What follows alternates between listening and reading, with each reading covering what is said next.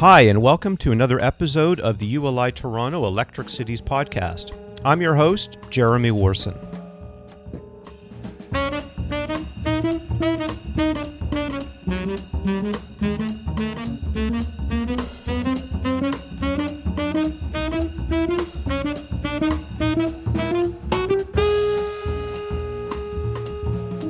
Today is June 26th, 2020. And it's been about 3.5 months since the COVID-19 pandemic abruptly changed the way we work, live, play, and interact. And for many of us, the distinction between life at the office and life at home has been significantly blurred as we slowly adjust to the new world of working from home. With office towers now virtually empty and companies trying to figure out how best to respond, there are plenty of questions being raised about the office market and its ability to adjust to these changing times, and what it will mean for the overall appeal of the workplace as we know it. To answer some of these questions, I'm really fortunate to be joined by two senior executives from CBRE Canada. Lisa Fulford-Roy is a Senior Vice President of Client Strategy responsible for leading CBRE's workplace strategy practice in Central and Eastern Canada. And John Ramskar, who is the Executive Vice President and Managing Director of CBRE Canada, is also responsible for leading the company's flagship brokerage office in downtown Toronto, including all asset classes of office, investments, and retail. So Lisa and John, it's a real pleasure to have you on the podcast. Thank you, Jeremy. It's a pleasure to be on here with you.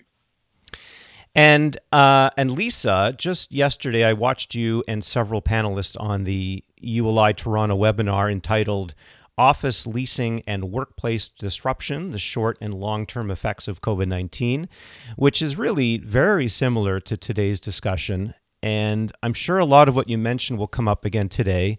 And, kudos to ULI Toronto and their webinar series. They've done a phenomenal job of doing all kinds of webinars on all kinds of topics since the pandemic hit. And so I encourage our listeners to really check those out.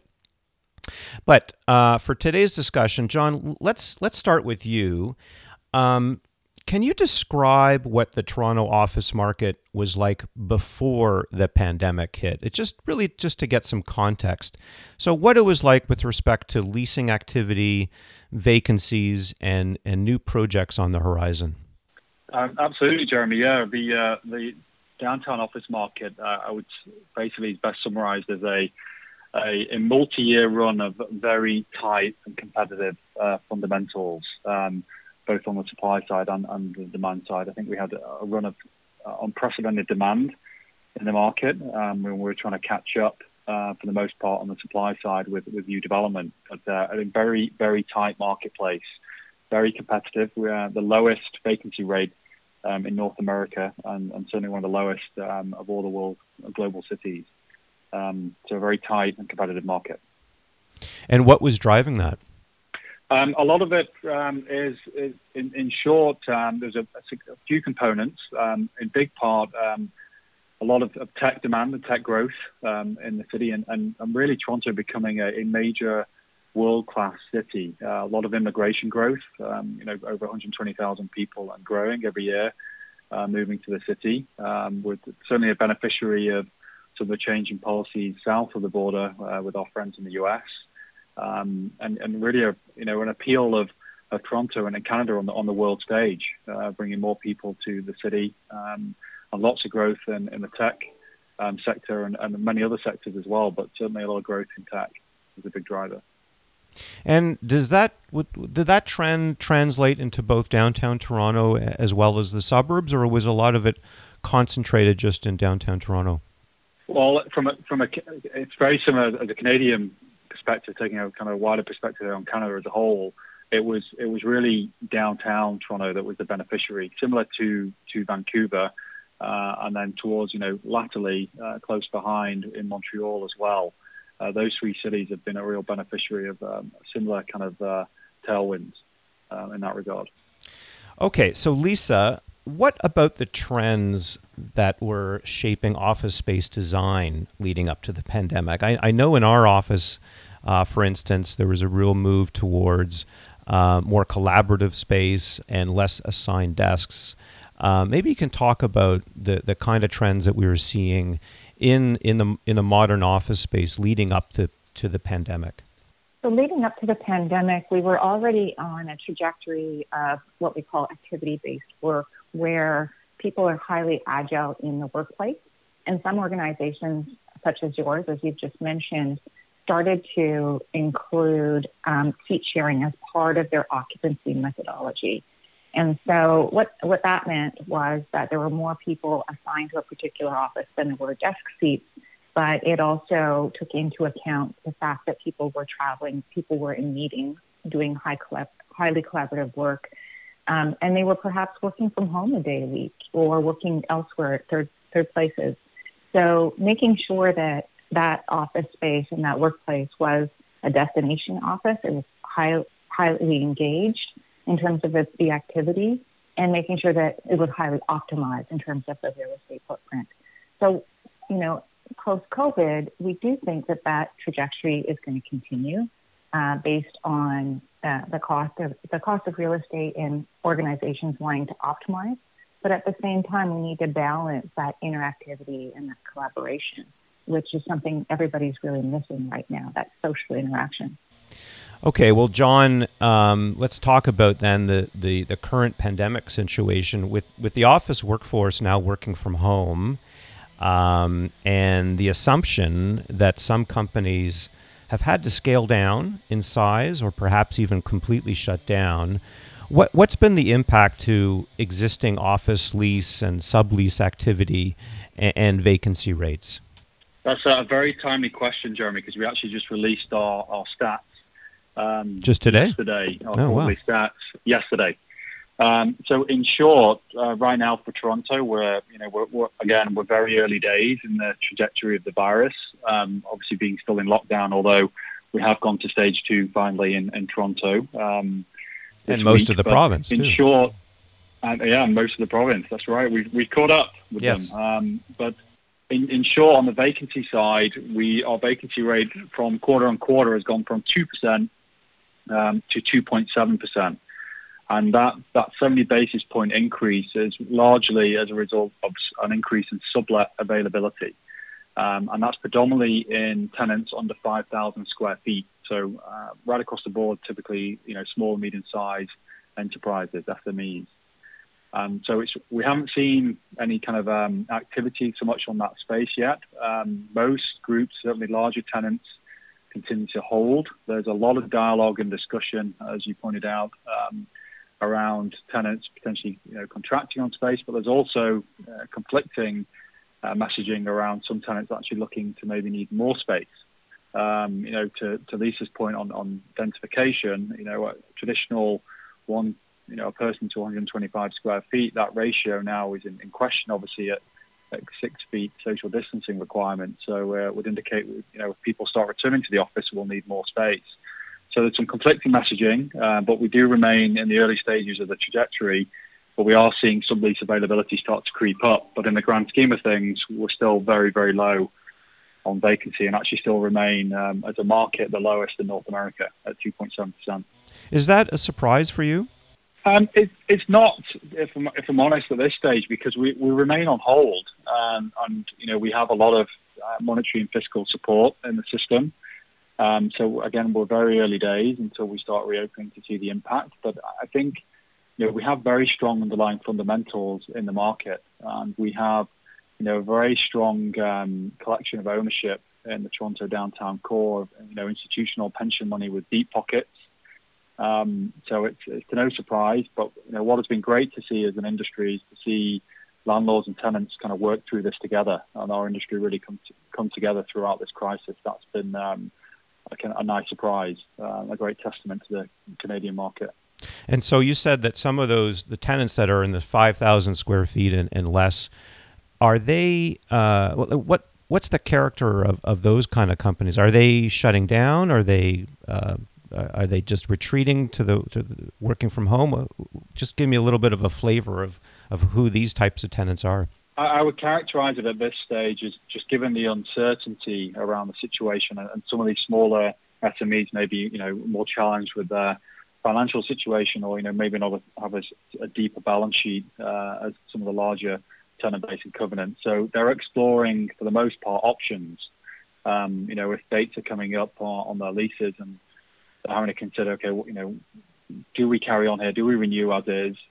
Or maybe we will need less space, or maybe we'll need more, but let's test the market and see what our options are. Maybe there's an opportunity to sublet our existing rates as we try and figure this out with our own staff and employees, whether certain business lines maybe will have more flexibility. So I think it's just a case of testing the market and seeing what their options are. Again, we're very early stages, as we're essentially on hold for the most part. Yeah. What about new projects on the horizon? So many. I mean, just have to drive downtown, and there's some pretty large office buildings that are either underway or being proposed. How is the pandemic impacting those developments, either be under construction or that are proposed to be constructed? A great question, Jeremy. It's had a tough impact because, as we all know, the construction industry was put on hold, and we had close to 10 million square feet, a development pipeline, either in construction or slated to go into construction, which was roughly about 80% pre-leased. So what that will do is that's put a significant hold and will slow down the marketplace, and will certainly impact the existing stock of inventory downtown. Some of these groups that were scheduled to leave some of our existing stock and expand into the new build development will be delayed. So it could put further pressure on the downtown core and the existing inventory. Okay. Lisa, I just want to know what life is like right now. Before we talk about longer term, I'm curious to know what life is like inside a typical office building at this moment in time. For myself, I work in an office building at Yonge and Dundas. It's a high-rise tower, and I haven't been to the building since the pandemic hit, and I certainly don't plan on going back anytime soon. Are downtown office buildings, are they essentially dead zones, or is there any sign of life on office floors today? That's a great question, and I would say it's predominantly a dead zone. However, there are markets opening up. So the Vancouver market never really closed down, and that market is returning to the office. Calgary, Alberta is opening up. They had very few cases, and they're returning to the office. But when we think about downtown Toronto, downtown Montreal, even Ottawa for that matter, there is a very slow return to the office because we're still only just entering phase 2 of the pandemic, and the cases are still live and not descending on a regular basis. So what we are hearing from customers and clients and ourselves in those markets is that we're monitoring what's happening very closely, and we're doing all of the planning that's involved in returning to the office. There's a tremendous amount of logistical consideration that needs to go into putting together a safety plan for a safe return to the office. And then in addition to creating that plan, we need to work with our landlords to understand what they're doing and incorporate that into the plan. And then the plan's live and dynamic because the province and the municipalities that we're in keep changing and updating their information. Once that plan's in place, and this is sort of the stage that most of our clients are in and most occupiers are in right now, once that plan's in place, then it needs to be communicated to employees. And there's a whole change management engagement that needs to happen with employees so they understand well in advance what to expect in returning to the office, what that looks like, and what are the new behaviors and etiquette required in the office in order to maintain safety at all times. But we are encouraging our employees to come into the office if they need to be productive, but at the same time, we're asking them to make a choice around their safety and putting their safety first. And so everybody, from an individual level to a team level to a leadership level, has a personal perspective on safety, and we're seeing a very slow return to the office until confidence is back in safety. And specifically, if we think about the commute to the office, for those that are reliant on public transit, there are delays in those markets, specifically around return to the office, because of the sense of safety in taking public transit at the moment. Sure. It's interesting you mentioned that Vancouver people are coming back to the office. What's the reason for that? Is it only because the pandemic hasn't hit that community as hard as it has in Ontario, or is there more to it? It's predominantly that, and they never fully closed down like other municipalities. So they still had some level of sort of retail and restaurant activity throughout. They never went in complete lockdown.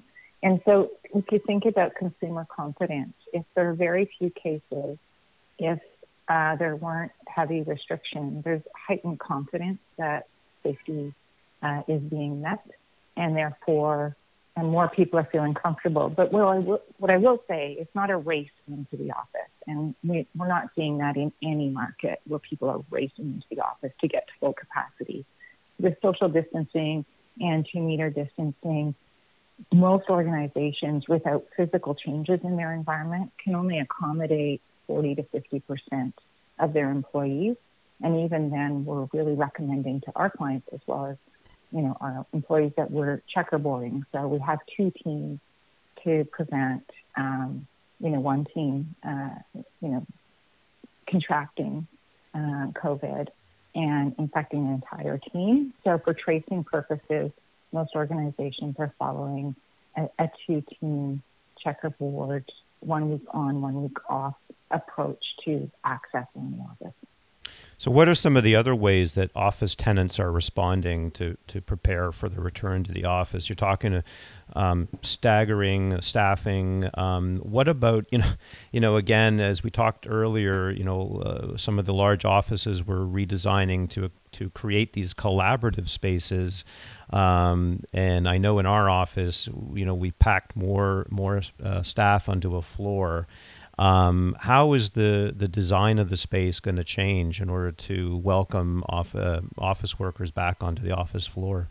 In the short term, virtually every organization that we're speaking with are employing work from home as a means to create social distancing, so not opening to full capacity, basically, rather than diverting capital right now to make physical changes in the workplace. This capital is key for many organizations in terms of their viability going forward. So there's hesitancy on spending capital in the short term. Longer term, in the conversations that we're having, organizations are rethinking how they might employ a combination of work from home in the future, but very few are looking at that as a long-term strategy. So there may be some adjustments longer term to the workplace. It's still early days. It could go up or down, and that's going to be really dependent on the type of work that those occupiers do and the relevance of being in the office. But what we do know is, that desire to interact with people, to have face-to-face collaboration, social interaction is what many people are really missing right now. So that might even get heightened in the future. And if you think about the type of spaces that are required for collaboration in teams and groups, it could even increase the square footage demand for those types of functions. Interesting. In the future. What about? Yeah, Jeremy, I'll add to Lisa's comments there as well. What we're seeing really is, as Lisa mentioned, more practical solutions as opposed to, as groups kind of hold on capital this time to establish, the kind of short-term road ahead. And this is consistent, and Lisa and team have really taken a lot of kind of best practices through our kind of global platform, from what we're seeing has worked and the lessons learned, for example, in markets across Asia that are further ahead in the curve and Europe, and bringing those back into kind of our playbook for ourselves internally to establish those best practices. But for the most part, we're seeing consistently with clients and ourselves internally kind of more practical solutions at this time. What about the landlords? What about, the Oxfords and the Cadillac Fairviews and the Brookfields of the world? How are they responding? And the first area that comes to mind are the elevators and the protocols around that, and the notion that you can't pack the elevators with people anymore. How are they responding to all this? So the landlords that we're working with, and you can imagine we have 22 offices across the country with landlords from, across the country.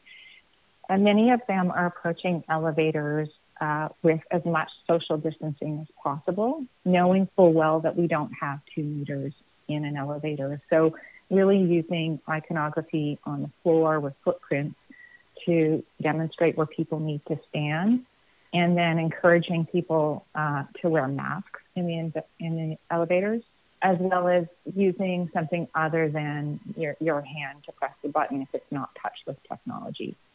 Some of them are starting to think about the integration of touchless technology going forward, so being able to order an elevator from your iPhone or your phone, wow, and not having to touch any buttons. And so the technology exists. It's just a matter of when there will be capital to invest in those types of upgrades, and which buildings could actually accommodate those types of upgrades depending on the infrastructure. So we are going to hear more about touchless technology, app-activated appliances. There are refrigerators, for example, that are app-activated to open and close. So we will see more of that certainly in the future. But in the short term, everybody's taking a cautious approach and a practical approach, per John's comment. So, John, let's talk a little bit about the longer-term demand for office space. And we touched upon this very briefly earlier. Some have suggested that demand for office space will increase because of social distancing, physical distancing in the office. And therefore you'll need more square footage. Others have suggested the demand will decrease because of the advent of working from home. Why do we need so much space if everyone's working from home? What are your thoughts on this? Where do you think demand is going to head? It's a very fashionable question right now, Jeremy, and it requires a bit of crystal ball gazing. Right. But again, we're very early in the stages. But I mean, you've got to think that I think right now the story is a sublet availability story. Watching that space closely to see what impact that has on vacancy. And there are conflicting factors there, as you pointed out, between those the very aspect of the core logic here of social distancing requires more space. But I think there are going to be some elements here of flexibility requirements for companies, certainly from the capital standpoint, in mitigating fixed costs where they can. So it's hard to establish what the long run is going to look like, but I will tell you that there are a number of factors that do temper a long-term reduction in the footprint. Working from home is not a new phenomenon. This is something that we've been dealing with for a long time. And Lisa's got some great stats on this point, but approximately 4 or 5% generally in the workplace have opted to work from home today. Prior to embarking on this pandemic.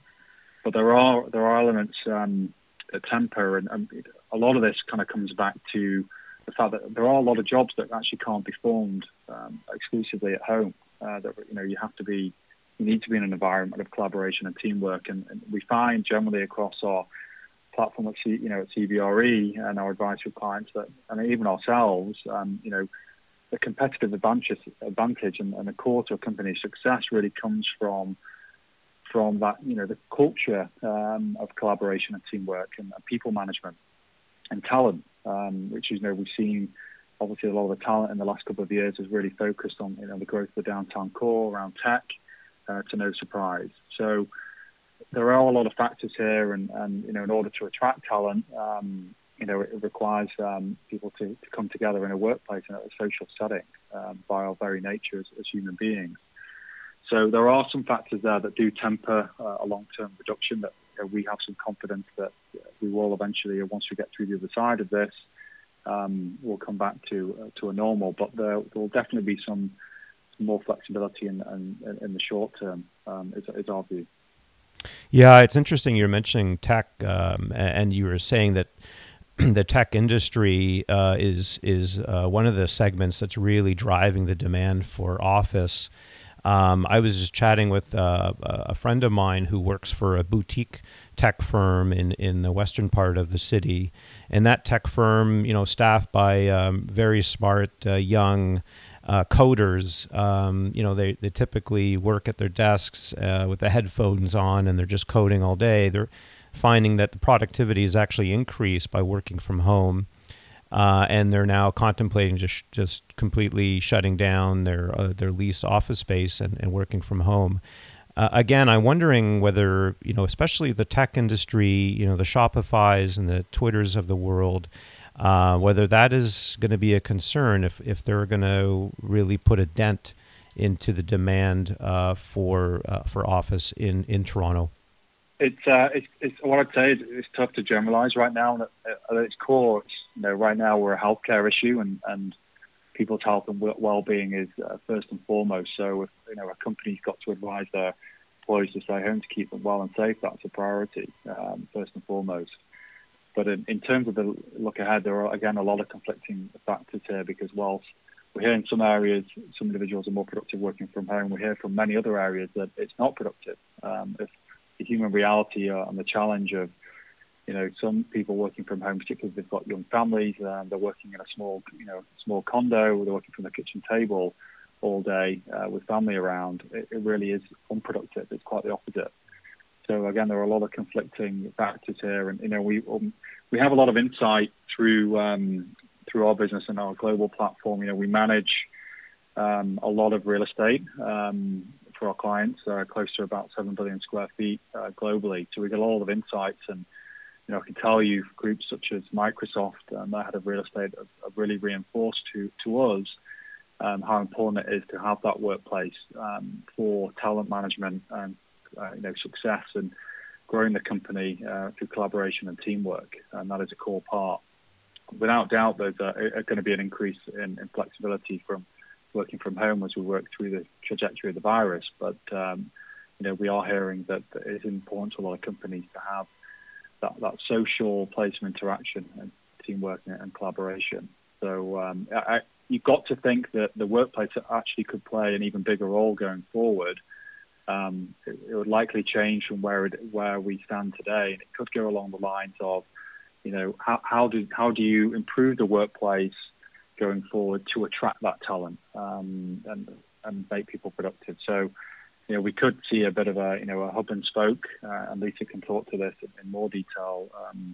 But again, there's some inefficiencies around decentralization that we've seen through managing a lot of our clients' real estate. But it remains early. There are some wild ideas out there, as we're all hearing, on both fronts. But we're kind of eagerly watching the market, listening to our clients, and I think it will become clearer as we start mobilizing to return to work. Yeah, that was going to be my next. Oh, sorry. Go ahead. Yeah, I just wanted to add to the office isn't dead, certainly, and we're going to see some knee-jerk reactions in the market right now, primarily with a short-term view.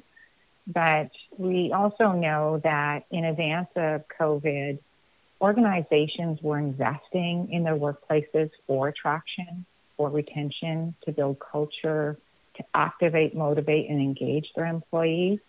And the reason they were doing that is because they're trying to provide a workplace that's highly efficient, highly functional for those employees, really balancing the priority of real estate and the priority of employees around business objectives. And so we don't think that's going to go away, but when we get back to a new normal is really the question. What we're also aware of from work from home programs that were employed previously by organizations and even recently by organizations is once you get beyond 2 days a week of work from home, engagement starts to drop.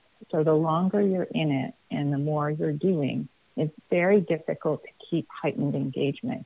Employees who are working from home tend to feel disconnected from the organization. They have difficulty with mentoring. Some of them feel that they are getting surpassed from promotion because they don't have visibility. And so work from home programs have to be really well designed and thoughtfully put together in order for that engagement to be maintained. So we don't necessarily think that many organizations are going to go to a full work from home program. However, we do understand that most employees have been looking for some flexibility of work from home on occasion. And it's going to become really dynamic. We're going to see everything in between going forward. So to John's point, how do we measure that? At this time, it's really too early, but we do think that flexibility is going to be key, but attraction, retention, and engagement is really a priority for most organizations and their employees, for that matter. I just have a few more questions for each of you. What are the biggest surprises that have emerged from all of this, from both of your perspectives? I'll start on that. Yeah, I think, again, we're still early stages, but some of the biggest surprises, I think it's really been great to see our industry come together and see landlords and tenants kind of work through this for the most part together. Why is that a surprise for you?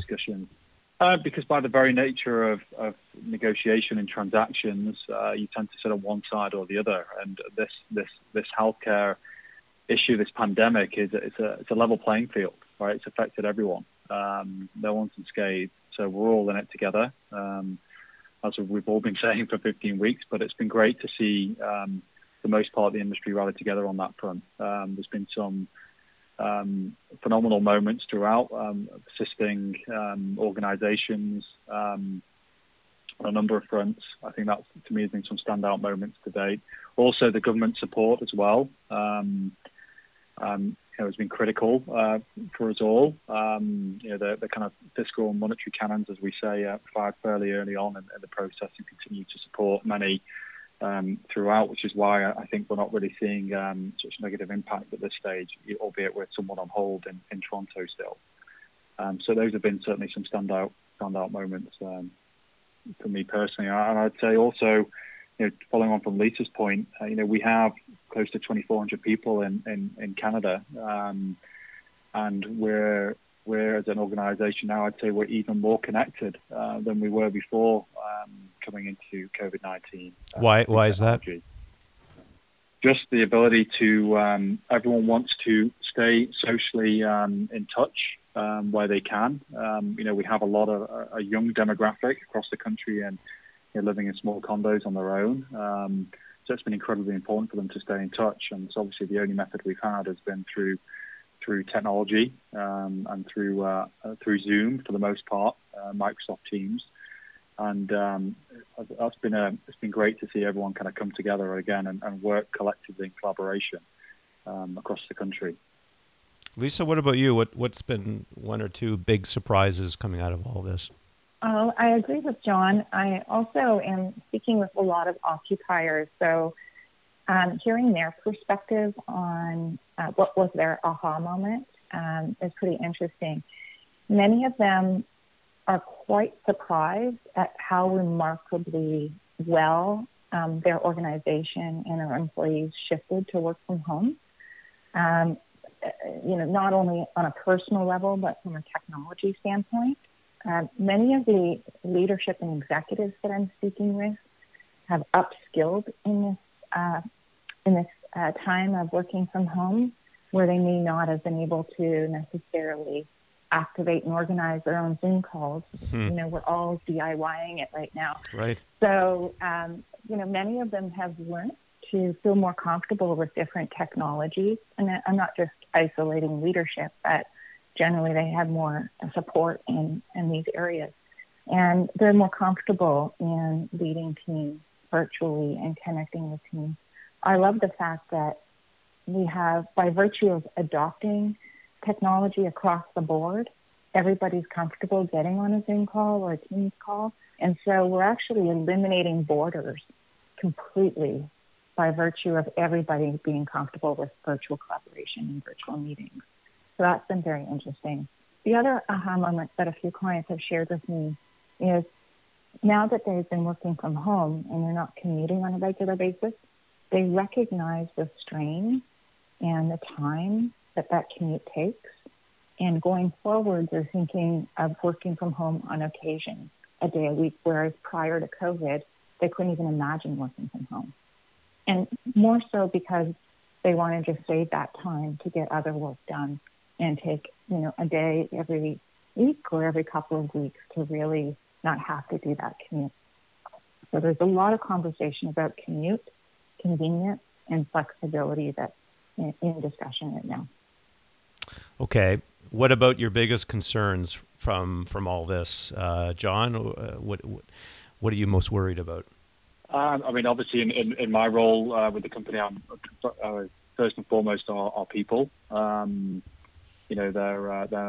Their health and well-being, particularly their mental state, as we are 15 weeks now into lockdown. It's an endurance test for many on this front. So that's probably the thing that really keeps me up at night, and also clients as well, included in that concern. Some people, depending on their circumstances, this has been a tougher challenge. As I mentioned earlier, if you're living in a 500 square foot condo downtown and you're enclosed on your own with no family around for 15 weeks, it's a pretty tough challenge. So I think that's really been first and foremost for me and for us as a company, the kind of key priority. And what about you, Lisa? Certainly, everybody's safety and health is first and foremost.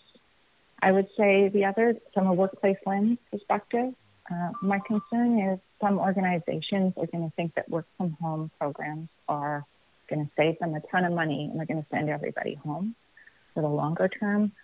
I don't think everybody's going to do that, but that would be a concern because we know that it's really challenging for those employees to stay engaged, to feel vital, to be productive if they're doing it full time. So encouraging organizations to really value the productivity and the value of engagement in the office as a predominant work setting and allowing some flexibility in the future.